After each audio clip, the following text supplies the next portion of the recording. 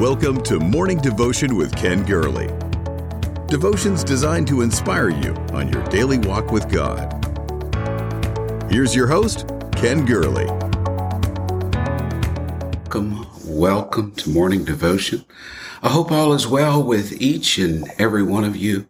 Thankful for this moment to get together this Friday, May 27th, sort of a heavy subject, but I believe it's got some powerful implications in our daily lives. We welcome you here to the MD family. Meet Monday through Friday, 7 a.m. Central, many throughout the world, tuning in at a later time here on Facebook, YouTube. Thank you. Like, share, follow the page. And I think you're going to share this one and maybe share this with someone close. This Friday, betrayed, releasing hurts into his keeping. We welcome you here. We welcome you, warts and all. That's it. We welcome you to come just as you are and to find some strength and healing and just encouragement in this place. This is a bunch of people. We're just doing life together and believing God is going to help us through this time. Leave some prayer requests. We encourage you to do that. Encourage to tell us what's going on in your life and tell us where it hurts. Tell us the pain points and let's hear about it. Remember Sister Patty Paxton in your prayers. Vince Cade came through a difficult operation. Last night, Vince, we're praying for you. Yesterday, I mentioned there were two thoughts on my mind. They were totally incompatible, refused to be shared, could not be coaxed to travel the same path together. Otherwise, I probably would have shared them both yesterday. But no, today, it wanted its own day. Betrayed, releasing hurts into his keeping. Can we get honest? Can we get transparent? We've all been hurt. We got skin on. We're going to hurt. I want to help you, and I want to help someone you know. I don't believe that two people who get married, that they ever intend to walk away from that marriage. I believe they mean those vows till death do we part, but we've seen many marriages broken. I performed a lot of them. We see the trail of hurt and carnage. We see the divorce courts bulging and hurts and angers. And we have here in Texas what's called no-fault divorce, but all parties walk away feeling betrayed. Betrayal is such a common feeling. It was Anais Nin in The Winter of Artifice.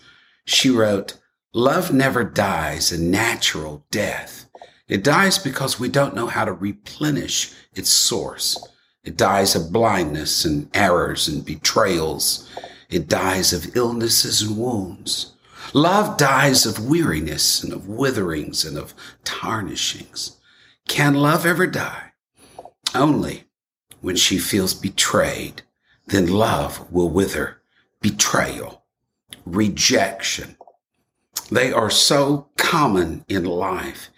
They are common in relationships. They're common in what we do. And I believe that just as Paul said, we declare the whole counsel of God, that I believe that our ministry, we preach Christ and him crucified. Okay, that's what Paul said. And in the midst of saying that, Christ and him crucified, we're admitting that betrayal is part of what we preach. Because Christ would have never been crucified had he not been betrayed. And so betrayal goes to the heart of who he is and what he did for us. And I believe that we ignore subjects like this to our own peril. I want to talk about the lofty things. I want to talk about Melchizedek and theophanies, and I want to talk about angels, and I want to talk about these heavenly things. But we live on planet Earth, and it's down here on planet Earth that we walk and we move and we can feel rejection and pain. So I want to talk to you today. I want to help you today. Betrayed, releasing hurts into his keeping. I want to look at the life of David today because This is what I think. David was a man after God's own heart. So in a sense, he is our pattern. And then also in the life of David, you see a precursor. You see a foreshadowing. You see a hint of what the life of Jesus Christ, the Son of David, is going to be. And since Jesus said that we should walk in his steps and follow him, I believe it's good to look at the Old Testament counterpart of Jesus in this regard and to look at betrayal and rejection. It was tough for David. In the greatest betrayal of his life, it was actually a twin betrayal. His friend Ahithophel betrayed him. It's hard to bury a friend, but it's tougher to bury a friendship. Oh, can I get a witness to that? You can almost hear the note of betrayal in Paul's voice. Demas hath forsaken me, having loved this present world. Or in Martha's voice, you can almost sense the betrayal. Jesus, if you'd been here, my brother would not have perished. You can almost feel the pathos of betrayal in Christ's voice when he speaks to Judas, that thou doest, do quickly. Betrayal is so common in life and common in friendships, but it's so hurtful. I mean, a friend should lay down his life for you. Greater love hath no man than this, that a man lay down his life for his friend. A friend should give you good advice. The Bible says faithful are the wounds of a friend. A friend is someone who should pray for you. Samuel said, I will not sin in ceasing to pray for you. A friend shouldn't steal from you, lie about you, shouldn't spread slander and hurtful things, shouldn't intentionally try to hurt your feelings or your family, your livelihood. Betrayal. It's common in life. We have a lot of faulty cures for betrayal and rejection. Revenge is the means used by some. They'll say, I'm just going to get back at them. I'll fight fire with fire. They hurt me. I will hurt them back. I'm going to get them. I'm not going to get sad. I'm going to get mad. I'm going to go after them. And that's the method of choice offered to us by Hollywood. All of you aficionados of soap operas, I'm sorry for you. Those aficionados of soap operas, it's just filled with one plot of revenge after another, conspiring to hurt those who hurt them. Revenge. Here's what a Sicilian proverb says. Revenge is a certain season in hell. Yeah. Vengeance only belongs in the hands of the Lord, never ours. That's one faulty method, revenge. Another one is you can pull the ostrich syndrome. You can just pretend it never happened. And that's the pacifists and the romantics amongst us. We'll just try to act like it never happened. Rather than risking the loss of a friendship, a relationship, we're just going to choose to ignore it, that we were hurt and betrayed. Someone once said, if somebody betrays you once, it's his fault. If he betrays you twice, it's your fault. And I know there's some truth in that, but many people will just say, I've been betrayed again and again and again. I'm just trying to ignore it and act like it never happened. Yeah, that's one method. I would say if you have a friend, can I just get practical? If you have a friend that's constantly betraying you, they're a false friend. They're not a true friend. Be careful who you allow to draw close to you. Another method used by the world is to become bitter. That's what they do. They just become bitter. Ralph Waldo Emerson once gave the definition of success in this life. He said the success in this life means to laugh much, to win respect of intelligent people, the affection of children, to earn the approbation of honest critics, and to endure the betrayal of false friends, to appreciate beauty, find the best in others, give oneself, leave the world a little better, whether by a healthy child, a garden, a redeemed social situation, to have played and to have laughed with enthusiasm, to sing with exultation, to know even one life has breathed easier because you've lived. This is to have succeeded. That's a beautiful definition of success. I would probably have placed God at the first of that list. But one thing that Emerson said that's good here, Success is learning to endure the betrayal of false friends. Realize that those who betrayed you might not have been your friend in the first place. You may have imagined them to be your friend.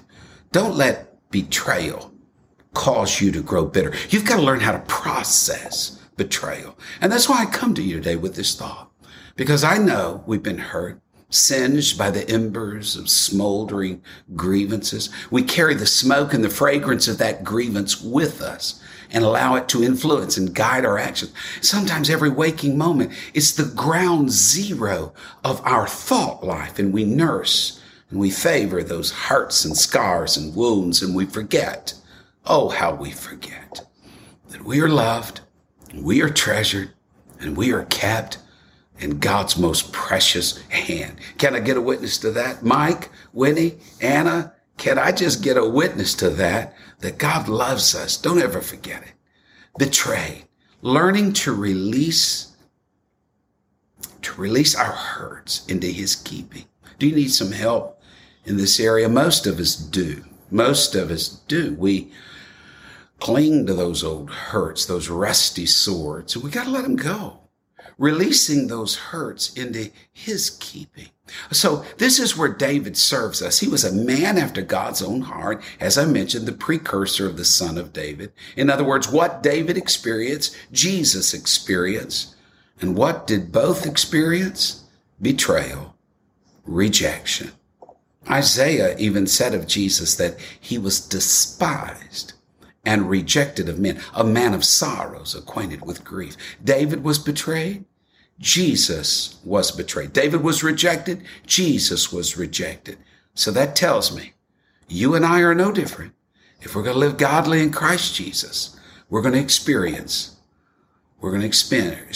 betrayal and rejection.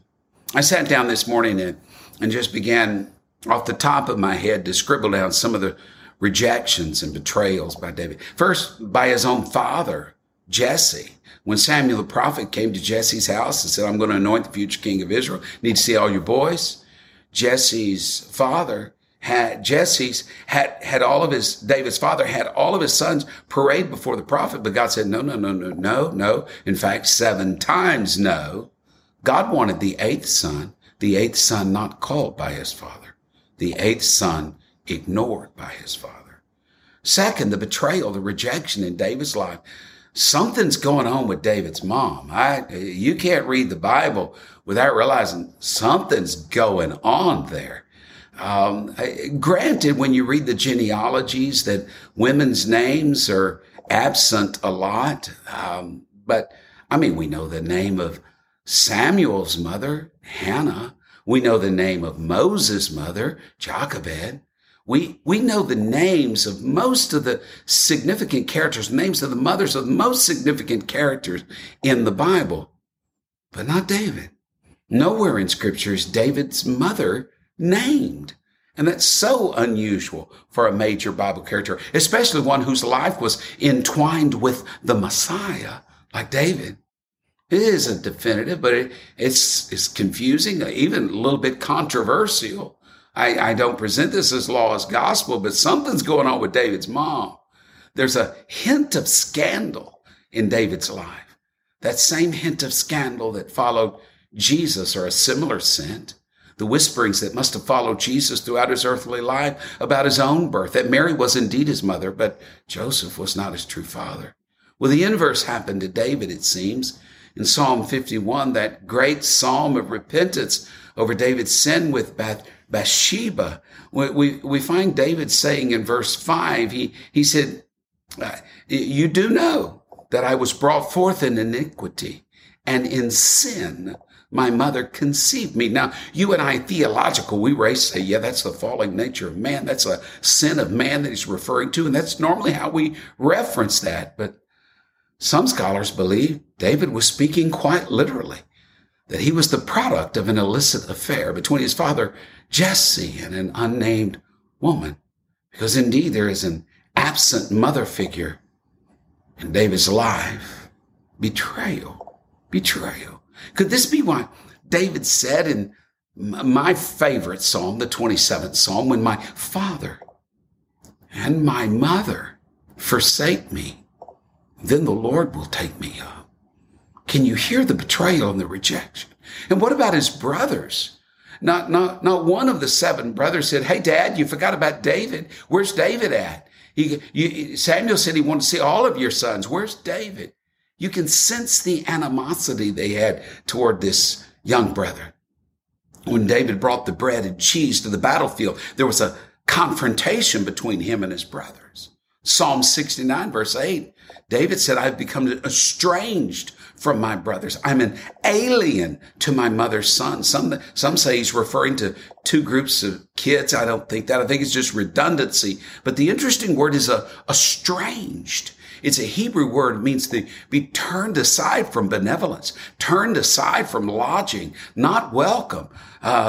Here's where he mentioned gall for food, vinegar for drink. And of course, that is also indicating the Messiah. David's brothers made his life miserable. Are you seeing the comparison here? The betrayals experienced by David were just a foreshadowing of what Jesus himself would experience. And I could go on and on with that. But I do need to mention 3 more. 3 more. Is this all right? Wellis, Colleen, is this all right? David was betrayed by his dad-in-law, King Saul. The man that stood head and shoulders above all of Israel, the man who should have gone and fight the giant Goliath, but rather offered his armor to a 15-year-old boy instead. That Saul would turn on David with a jealousy and a hatred. What a betrayal. What scholars believe to be an 8-year ordeal, an 8-year safari, where Saul hunted David like a wild animal, from 1 Samuel 21 to 1 Samuel 31. What a betrayal. He was betrayed by King Saul. He was betrayed by his son Absalom. And that is conjoined with the twin betrayal by David's most trusted advisor, Ahithophel. And this is where I want to settle, because this is where we're going to see the cure and the answer and how to release the hurts. The story's complex. It's not shallow. It's not the single-dimensional characters of modern novels. The story is as deep as life itself. Absalom, one of David's sons, who had recently come back from exile after the treacherous murder of another of David's sons, Amnon, was allowed to come home. And Absalom was stunningly handsome, a favorite of the people, and rather being grateful for the king's generosity and pardoning him and allowing him to come home, he began a whispering campaign against his dad. And for 4 years, he practiced treachery. And the Bible says he stole the hearts of Israel. And after 4 years of doing this, he said, hey, Dad, I want to go to Hebron. I want to sacrifice. Hebron was one of the 6 cities of refuge. And he said, sure, yes, go sacrifice. Well, it was there that he marshaled his forces, staged a coup against his own father, David. And David got the news of this, and he and his loyal followers fled the city. And in their flight, they come to the edge of the Mount of Olives, and one of the most poignant moments in Scripture. David removes his shoes, and barefoot, he climbs up that rocky mountain, and there he covers his face, and he wept. It was then that news arrived. Not only did Absalom betray him, but Ahithophel was the mastermind of the betrayal. Ahithophel, his friend. And overlooking that city of Jerusalem from the Mount of Olives, David would pen the 55th Psalm. And he said, it's not an enemy that attacked me. I could have borne that. It's not someone who hated me. I could have hid from them if it was an enemy. But Ahithophel, it was you, my friend, my peer, my advisor. It's you. We spent countless hours together talking and confiding. And it was you and I. We went up to God's house and spent time together in the presence of God. The hint of betrayal is obvious in the 55th Psalm. How is David going to cope with this? He's a man after God's own heart. How is he going to process this? Well, it's in Psalm 55. Martha, Billy, Deborah, that God gives us the answer. It's learning how to release hurts into the hands of the Lord. And there's a process David went through when he felt betrayed. Here we go. Let's go through it. First, he recognized his own shortcomings. Had he not committed adultery with Bathsheba, there wouldn't be a sword over his house. Had he disciplined Absalom early, and he would have never had been sent into exile, never been allowed to return, there would have never been a coup. Had he not have permitted Absalom to showily displace himself in the city of David and to influence the people, he could have never stolen their hearts. So David did what Jesus would do on the night of his betrayal. He ascended the Mount of Olives. But hear me carefully. There's only been one sinless person to make that trip. Everybody else who climbs that mountain is guilty. And David wept and wept over his own shortcomings. When you feel betrayed, first of all, look in the mirror and say, God, what did I do to contribute to this? Did I ignore some warning signals? Did my dreams and my idealism obscure reality? Did I allow my emotions to carry me away? Was there something I said or did? Was there something I should have done? It caused people to feel disenfranchised, threatened. Am I a good friend to others? David, there on that mountain, barefoot and crying, acknowledged his shortcomings to God. Until we repent of our wrongdoings, we prohibit God from answering our prayers. Can I get a witness to that? Amen. Eddie, I believe that. Robin, I believe that. Francisca, I believe that. And the second thing David did, and this is so very important, hear me carefully, MD family. The second thing David did is he withdrew from the conflict to allow God to work his plan. The Bible says that David went into the wilderness. He removed himself, not just from harm's way. He removed himself from the battlefield to let God move. God can't move in a situation until we move out of the situation. I am going to say that one again. God can't move in a situation until we move out of the situation. I'm not just saying geographically relocate. I'm talking about an emotional distance, a mental distance, where we grow silent and allow God to move. We get our hands off the situation. It's still good advice. Let go and let God. Trusted friends like Abiathar, Zadok, they brought the Ark of the Covenant to David in his retreat. And David said, no, take it back to the house of God. Hushai, Ittai, Mephibosheth, others came to him. He sent them back. It comforted him to know they wanted to be with him. But each friend he turned back was evidence to God. I'm not looking for sympathy. I'm not looking for vengeance. God, I'm looking to you and you alone to steer me out of this conflict. And the third thing David did is he placed it in the hands of God. Here's the verse. Here is how to release the hurts into his keeping. Psalm 55, verse 16 says, as for me, I will call upon God, and the Lord shall save me. Evening and morning and at noon will I pray and cry aloud, and he shall hear my voice. I can't carry it. I can't run from it. I can't fight this battle, but what I can do is call upon the Lord, and he shall save me all day long. Evening, morning, noon, I will cry to God, and he will hear my voice. And Jesus knows how you feel. He tried to melt Judas's heart, but it would not be what melted. He called him friend up to the last, even as he was being betrayed. It's like to be kissed and then crucified. He knows the hurt. He knows what it's like to feel deserted and abandoned. When he feels like nobody will speak up in your defense, no one to render justice. He knows what it's like to help people, only have them to move from hosannas to crucify him. Jesus knows how you feel. Your hurts are safe in his nail-scarred hands. Yeah, that's what he wants to do. Joe, Lucy, that's what he wants to do. He wants to take your hurts and he wants to transform them into some hallelujahs and allow God to do something mighty.